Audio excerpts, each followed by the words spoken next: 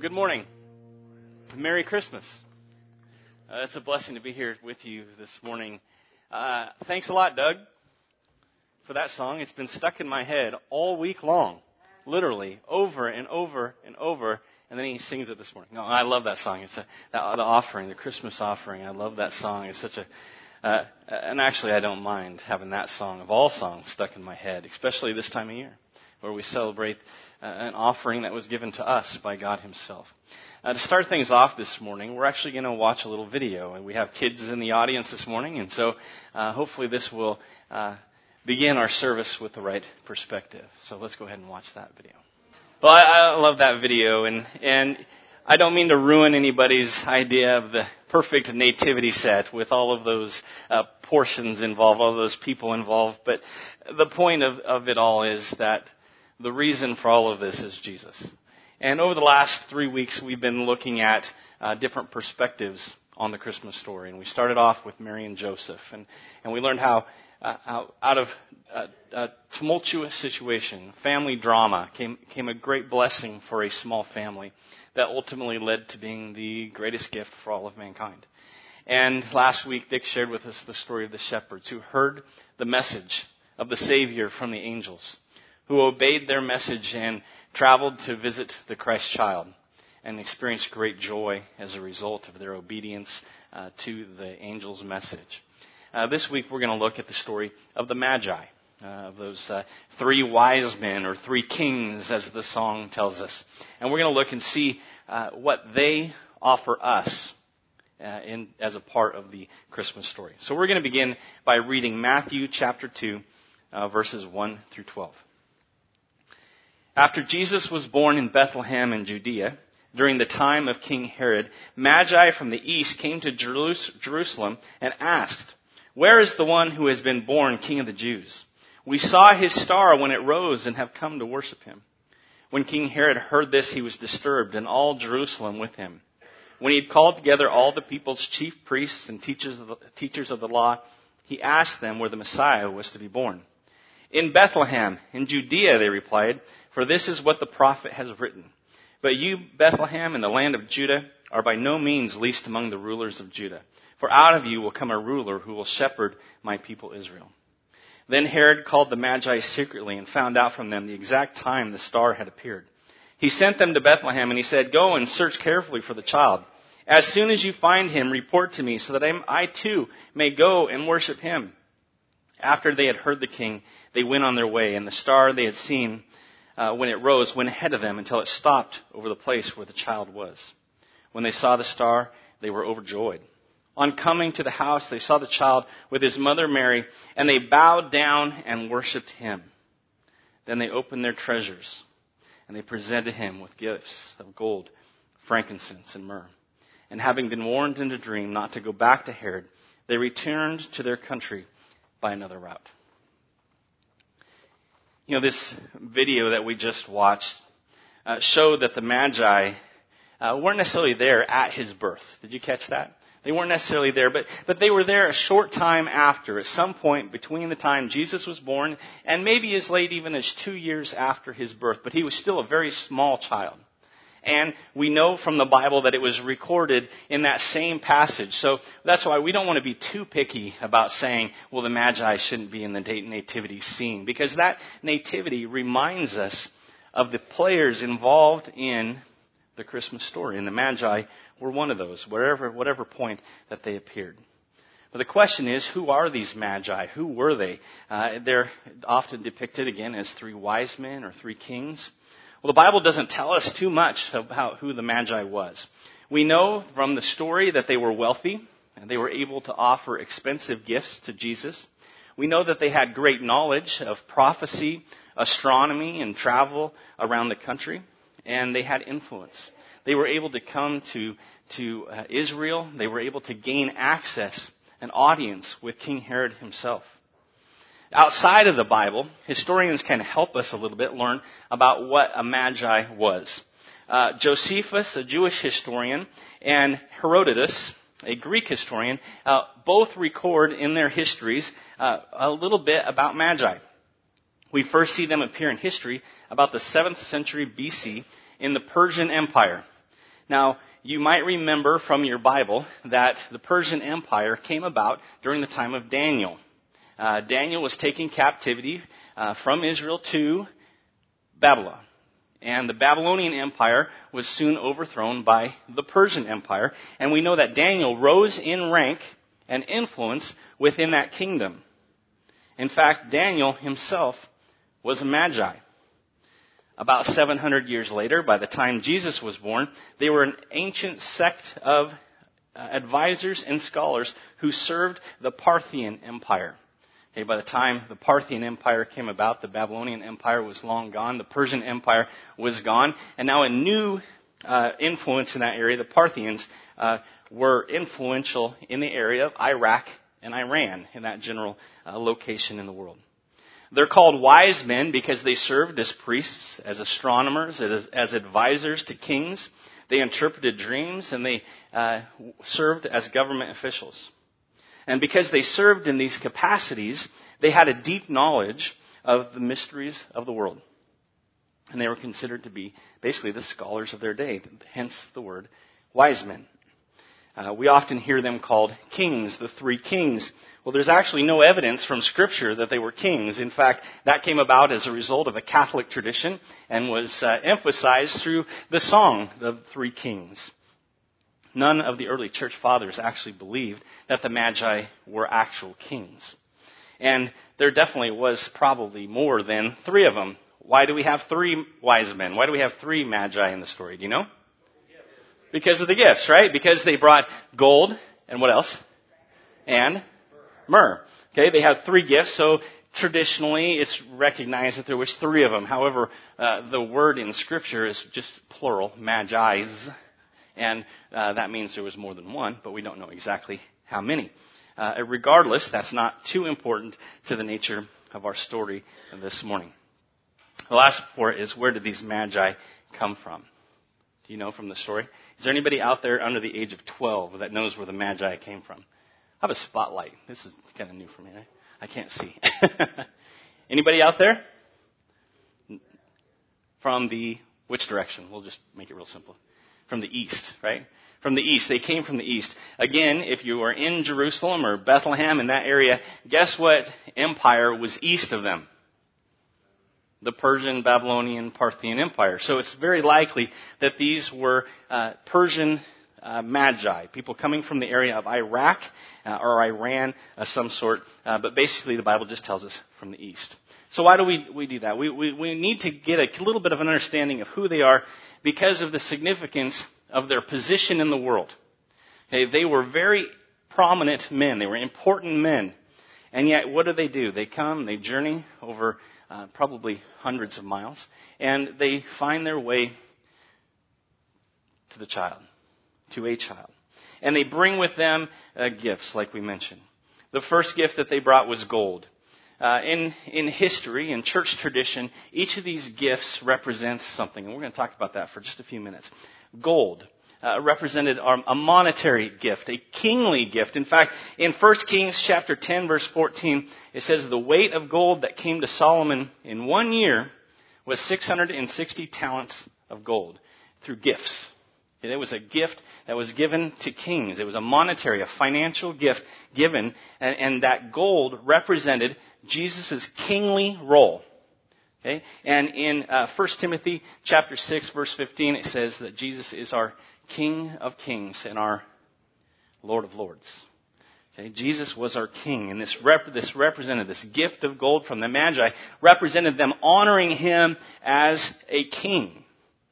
The frankincense. What is frankincense? Well, it's a perfume. It's used in medicine. It's a fragrant incense, and it represents Jesus' priestly role.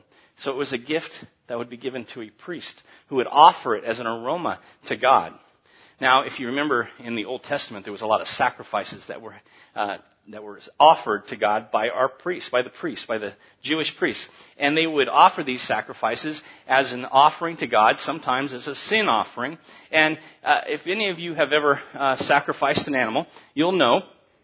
No, I'm joking. You probably have never hopefully you've never sacrificed an animal. But you might have field dressed a buck or an elk, and you know that when you have all of that blood and all of that raw meat and fat, and if it's in the Middle East and it's hot, what happens? There's an aroma, right? It's delicious when it's cooked, but it can be kind of stinky when it's being prepared. And so as all of these offerings were sacrificed in the temple, this incense that was offered up alongside of it would help kind of make a pleasant aroma in the temple. And the same thing, it was a sacrifice to God.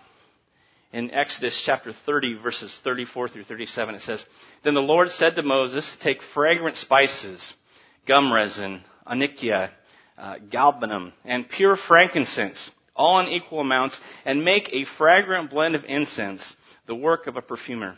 It is to be salted and pure and sacred. And grind some of this powder and place it in front of the ark of the covenant in the tent of meeting where I will meet with you. It shall be most holy to you. Do not make any incense with this formula for yourselves. Consider it holy to the Lord." Okay, so you might notice here, you can catch that last little part, that the frankincense was used as purely an offering to who? To the Lord. Okay, this wasn't something that the priests would take home and help make their own home smell good. This was something that was created just for the Lord. So this gift of frankincense, again, represented a priestly gift, as Christ is our high priest. How about myrrh? Myrrh is used as an anointing oil. It's medicinal, but it's also used in embalming of all pleasant thoughts, right? Embalming. In John chapter 19, verse 38, it records the story of Joseph of Arimathea. It says, "Later Joseph of Arimathea asked Pilate for the body of Jesus. Now Joseph was a disciple of Jesus, but secretly because he feared the Jewish leaders. With Pilate's permission, he came and took the body away. He was accompanied by Nicodemus, the man who earlier had visited Jesus at night. Nicodemus brought a mixture of myrrh and aloes, about 75 pounds. And taking Jesus' body, the two of them wrapped it with the spices and strips of linen. This was in accordance with Jewish burial customs." So the myrrh represents Jesus' sacrificial gift, a gift given to him, alluding to his death, to his burial, and his resurrection. You know, the holiday season is all about receiving gifts. Well, a little bit about giving gifts, but mostly about receiving gifts. At least when you're a kid. When you're young, as you get older, the balance kind of changes to giving more than receiving. But here we are at the Christmas season, and we've been given a great gift by God. What can we give back to Him? You know, this year I'm faced with a common struggle in my life. Buying a gift for my mother. Okay? I don't know if you have one of those people in your life that it is almost impossible to find a gift that's appropriate because they pretty much have everything that they need, and they aren't willing to tell you what they want. So you have to guess, right?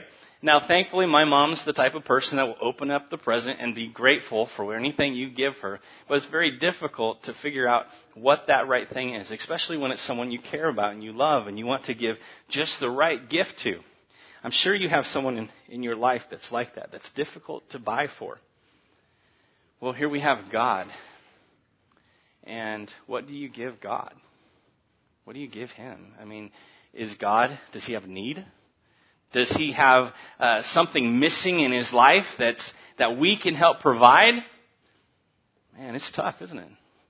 To find out or to figure out, what do we give God? In Acts chapter 17, verse 24, it says, "The God who made the world and everything in it is the Lord of heaven and earth and does not live in temples built by human hands. And He is not served by human hands as if He needed anything. Rather, He Himself gives everyone life and breath and everything else. From one man He made all the nations that they should inhabit the whole earth. And He marked out their appointed times in history and the boundaries of their lands. God did this so that they would seek Him and perhaps reach out to Him and find Him, though He is not far from any of us." He doesn't need anything that we bring Him. However, He asks us to give. He expects us to give. You know, I remember the first year that I, as a high schooler, had my first job. And the excitement that I had around Christmas time when I finally bought my first gifts for the first time. Do You guys remember that in your lives when you finally didn't have to use mom and dad's money to buy their gifts for them, but you were able to use your own? And I remember working hard and planning out just exactly what I would give my parents and being so excited that Christmas when I presented them with a gift that had meaning because I'd worked hard for what I gave them. You know, our gifts sometimes reward us, don't they? And that's not necessarily a bad thing. And I think that God expects us to give not because He needs something, but because He knows what it does for our own heart to be people that give. There are benefits to us, and there are definitely benefits to others when we give. So what can we learn from this? What can we do? Well, I was looking at these things, this gold, the frankincense, and the myrrh, and how it represents a monetary kingly gift. It represents a spiritual aspect, the priestly part of the gift, and then the myrrh represented a sacrificial. And so here are three things that we can give, we can bring to God. The first one is that we can bring our monetary gifts. We can bring our monetary gifts. In other words, we can financially support the Lord's work. Doug said it this morning, and you probably hear it quite a bit. God doesn't need your money, right? And we believe that. God doesn't need any individual money, because that would assume that He lacks something.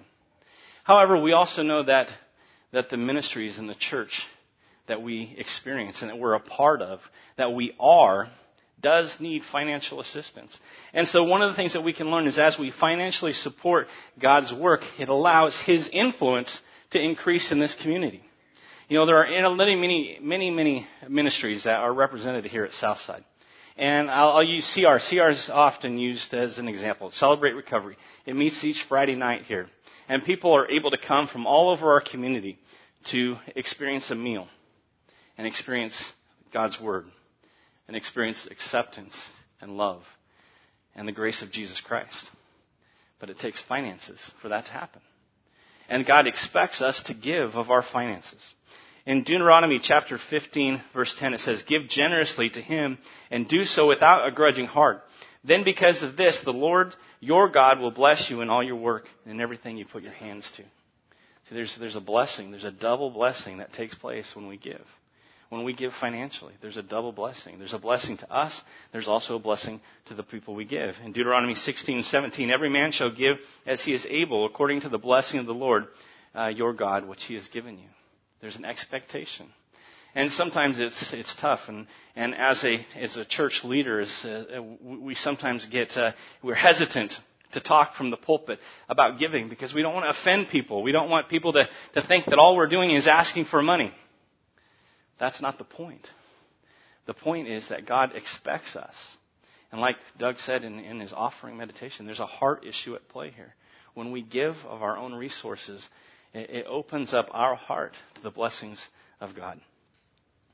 Second thing we can also bring our spiritual gifts. In other words, we can use our talents to serve other people. God has gifted us with abilities and again, talents that we can use for selfishness or we can use to help serve others. In 1 Peter chapter 4, verse 10 and 11, it says, "Each of you should use whatever gift you have received to serve others."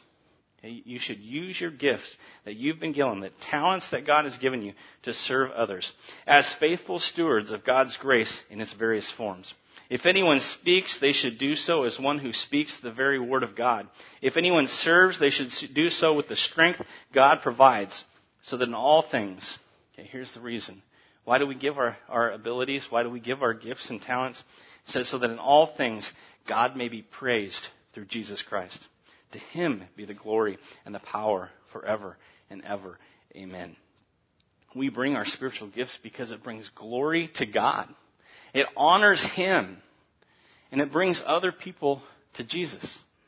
That's why we give. That's why we give our financial resources. We give because we desire other people to come to know Jesus. Why do we give our abilities and our gifts? Why do we serve the kingdom? Why do we teach a Sunday school class or rock a baby in the nursery or drive a bus to pick people up who can't get there here by themselves? It's so that God may be praised through Jesus Christ. In 1 Corinthians 4, verses 1 and 2, it says, "This then is how you ought to regard us, as servants of Christ, as those entrusted with the mysteries that God has revealed.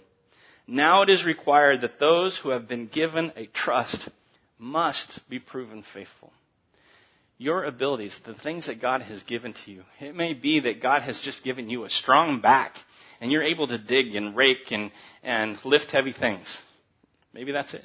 Maybe God hasn't given you a strong back, but He's given you a loud mouth. Oh, wait, that sounds bad. He's given you the ability to speak. There we go. Use it for Jesus, right? Use it for Jesus because you've been entrusted with that gift. And He says that when you've been entrusted with that gift, you must prove yourself faithful. Are you using what He's given you, those gifts, to benefit yourself? Or are you using those to benefit God and the kingdom? Here's the next thing we can bring. We can bring our sacrificial gifts. That may sound similar to the other ones, but here's what I'm talking about. I'm talking about when we set ourselves aside and we put others first. We put aside our wants, our desires, what we perceive as our needs for the benefit of someone else. In Philippians chapter 2, verses 3 and 4, "Do nothing out of selfish ambition or vain conceit, rather in humility value others above yourselves, not looking to your own interests, but each of you to the interests of others." God has an expectation. He's given us the greatest gift that we could ever be given, and we have a responsibility now not to gloat in that gift, not to see ourselves as more important than other people because we've received that gift, but to put others' needs in front of our own. Romans chapter 12. "Therefore I urge you, brothers, in view of God's mercy, to present your bodies as a" what? As a living sacrifice. Okay, He doesn't want those burnt sacrifices any longer. He doesn't need those fragrant aromas. What does He want? He wants us. He wants our heart. He wants us to sacrifice ourselves for other people. That's because that sacrifice, it says, is holy and pleasing to God. This is your true and proper worship. In verse 3, "For by the grace given to me, I say to every one of you, do not think of yourselves more highly than you ought, but rather think of yourselves with a sober judgment, in accordance with the faith God has distributed to each of you." Okay? God has given us great blessings in our life. He's given us the greatest gift that's ever been given, Jesus Christ, and the salvation that accompanies that gift. He's given us abilities. He's given us resources. He's given us the ability to put others first. And we have a responsibility to do just that. You know, I believe that when we look at these three areas, that each of us probably has one of them that's fairly easy for us. As I look at that, it's pretty easy for me to bring my spiritual gifts before the Lord. It's how I ended up in ministry, because I was practicing that even from a young age. Bringing my abilities to the Lord and serving other people. And ultimately, God led me into the ministry as a result of that. It hasn't been a challenge in my life. But giving financially, that's a little tougher. So that's why when my wife and I got married, we had to sit down and commit. You know, for us, it was a spiritual discipline. It was difficult. We had to sit down and so that we were on the same page to say, it doesn't matter what our finances are going to be like, this is what we're going to do. I imagine some of those, maybe some of you, giving financially isn't a difficult thing. Writing a check and putting an offering, that's one of the easiest things that you could do. But giving of your time and your energy might be more difficult. You're busy. You have things to do. You have people to see. Coming down on a Saturday to rake leaves, that's not so easy, is it? So each of us, we have one of those that's probably more difficult and one of those that's more easy for us to accomplish. But the act of giving is a lot like a muscle. You know, that active giving, whichever category it falls in, giving is like working out.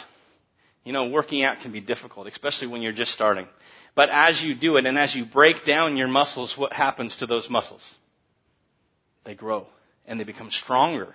And that's the whole point of lifting weights, is breaking things down so that they grow stronger. As you give, whether it be financially, whether it be giving of your talents or abilities, or giving sacrificially, putting others in front of yourselves, the more you do it, the easier it becomes. Success begets success. Have you ever heard that? Giving begets giving. You know, whether it's financially, whether it's spiritually or sacrificially, it's time for all of us, in light of the celebration of this season, of the celebration of the gift that has been given to us in the birth of our Savior, to evaluate what we bring to Jesus. You know, we can learn from this story of the Magi. There's lots of things that we can learn. I've kind of wrapped it up in this. Eagerly, the Magi sought answers to the questions that their study and the questions that the stars had created within them. Persistently, they traveled long distance for the hope of what they would find. Joyously, they arrived at the place that the star had guided them. Humbly, they came, leaving their position of comfort and influence to worship a child. Generously, they gave of their resources, of their time and their energy to honor the greatest gift from heaven. Wisely, they listened to the guidance from above to leave a different route to protect the Son of God. You know, as we celebrate this Christmas season and as we look at the various perspectives from Mary and Joseph to the shepherds to the Magi, it all boils down to one thing: the one who is in the manger. And so we look at these different perspectives to see it from a little different point of view. But each of these perspectives is looking at one point, and that's Jesus. And Jesus was born into this world for a purpose. And it wasn't to stay in that manger, right? He grew up. He honored his father and his mother. He never sinned. He performed miracles. He taught. He traveled the land calling for people to follow him. And he was betrayed. And he was beaten. And he was mocked and ridiculed. And he was crucified. And that little baby, that perfect little baby boy, innocent, grew up to die on a cross for each of us. And that's the reason we're here. We're not here today just because of a little baby born in a manger. We're here today because of a Savior who died on that cross. And thankfully, and praise be to God, he didn't stay there. But he came back to life. And he went back to be the Father. And he's going to come again to us. And he has a request. He has an expectation. Now that he's given so much, what do we give him? You may not have the financial ability to give gold to the Savior. You may not have or feel like you have spiritual gifts to offer. Who am I? I don't have anything to give. Maybe you struggle with putting other people first. But God expects us to give. There's a poem. I'll end with this. There's a poem. I love this poem. It's called In the Bleak Midwinter. It was written by Christina Rossetti, an English poet in the 1800s. And the last little portion of the poem goes like this. What can I give him, poor as I am? If I were a shepherd, I'd bring a lamb. If I were a wise man, I would do my part. Yet what can I give him? I will give him my heart. Where's your heart? That's right. Right there. And it's ours to give. Or it's ours to hold on to. And Christ is giving you that opportunity today. And which will you choose? Let's pray. Father, we love you so much. And this season is about you. And the toys and the trees and the lights can get in the way of us remembering exactly what it was that you came for. And you were born humbly as a small child. Not to stay that way, but to grow up and to experience what it is to be a man, to experience what it is to be tried with temptation and go through difficult times in life, and ultimately to die as the perfect sacrifice.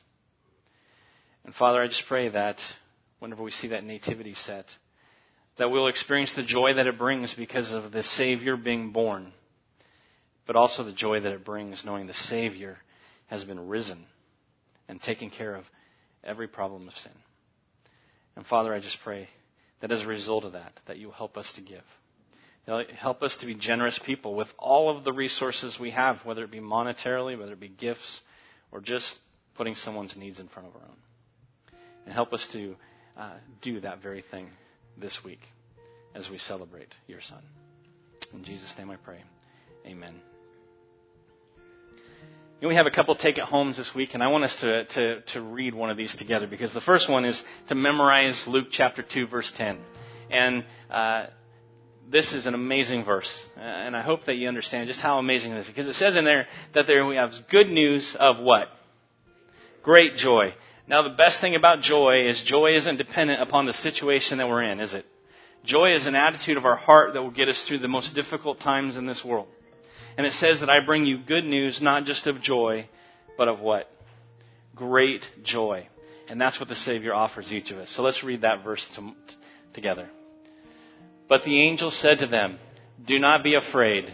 I bring you good news that will cause great joy for all the people. Luke 2:10. Here's a second one I want to encourage you today. Maybe. I'll just read it. Spend time in the prayer this week asking the Lord what gift He would have you bring Jesus this year. And I don't mean the next 9 days. I'm talking 2015. What can you bring the Savior? What can you gift the greatest gift this year? Pray about that. Ask God to open your heart and see where that would lead you. This morning, it's a joy to share God's Word with you. And it's a joy to share in the acceptance of that great gift of Jesus Christ. And if you never have made a formal declaration, an official surrender to God to say, God, I humbly submit to you and I accept the gift of your Son, I'd really encourage you to do that. What greater time is there than the Christmas season to do just that? And if that's the case, I'd invite you to come talk to me. During this next song, please come down, grab me, or catch me out in the lobby. Pastor Dick is in the back there. I see Don, Doug, all of us, any of us would love to talk to you and help you to accept that gift of Jesus Christ.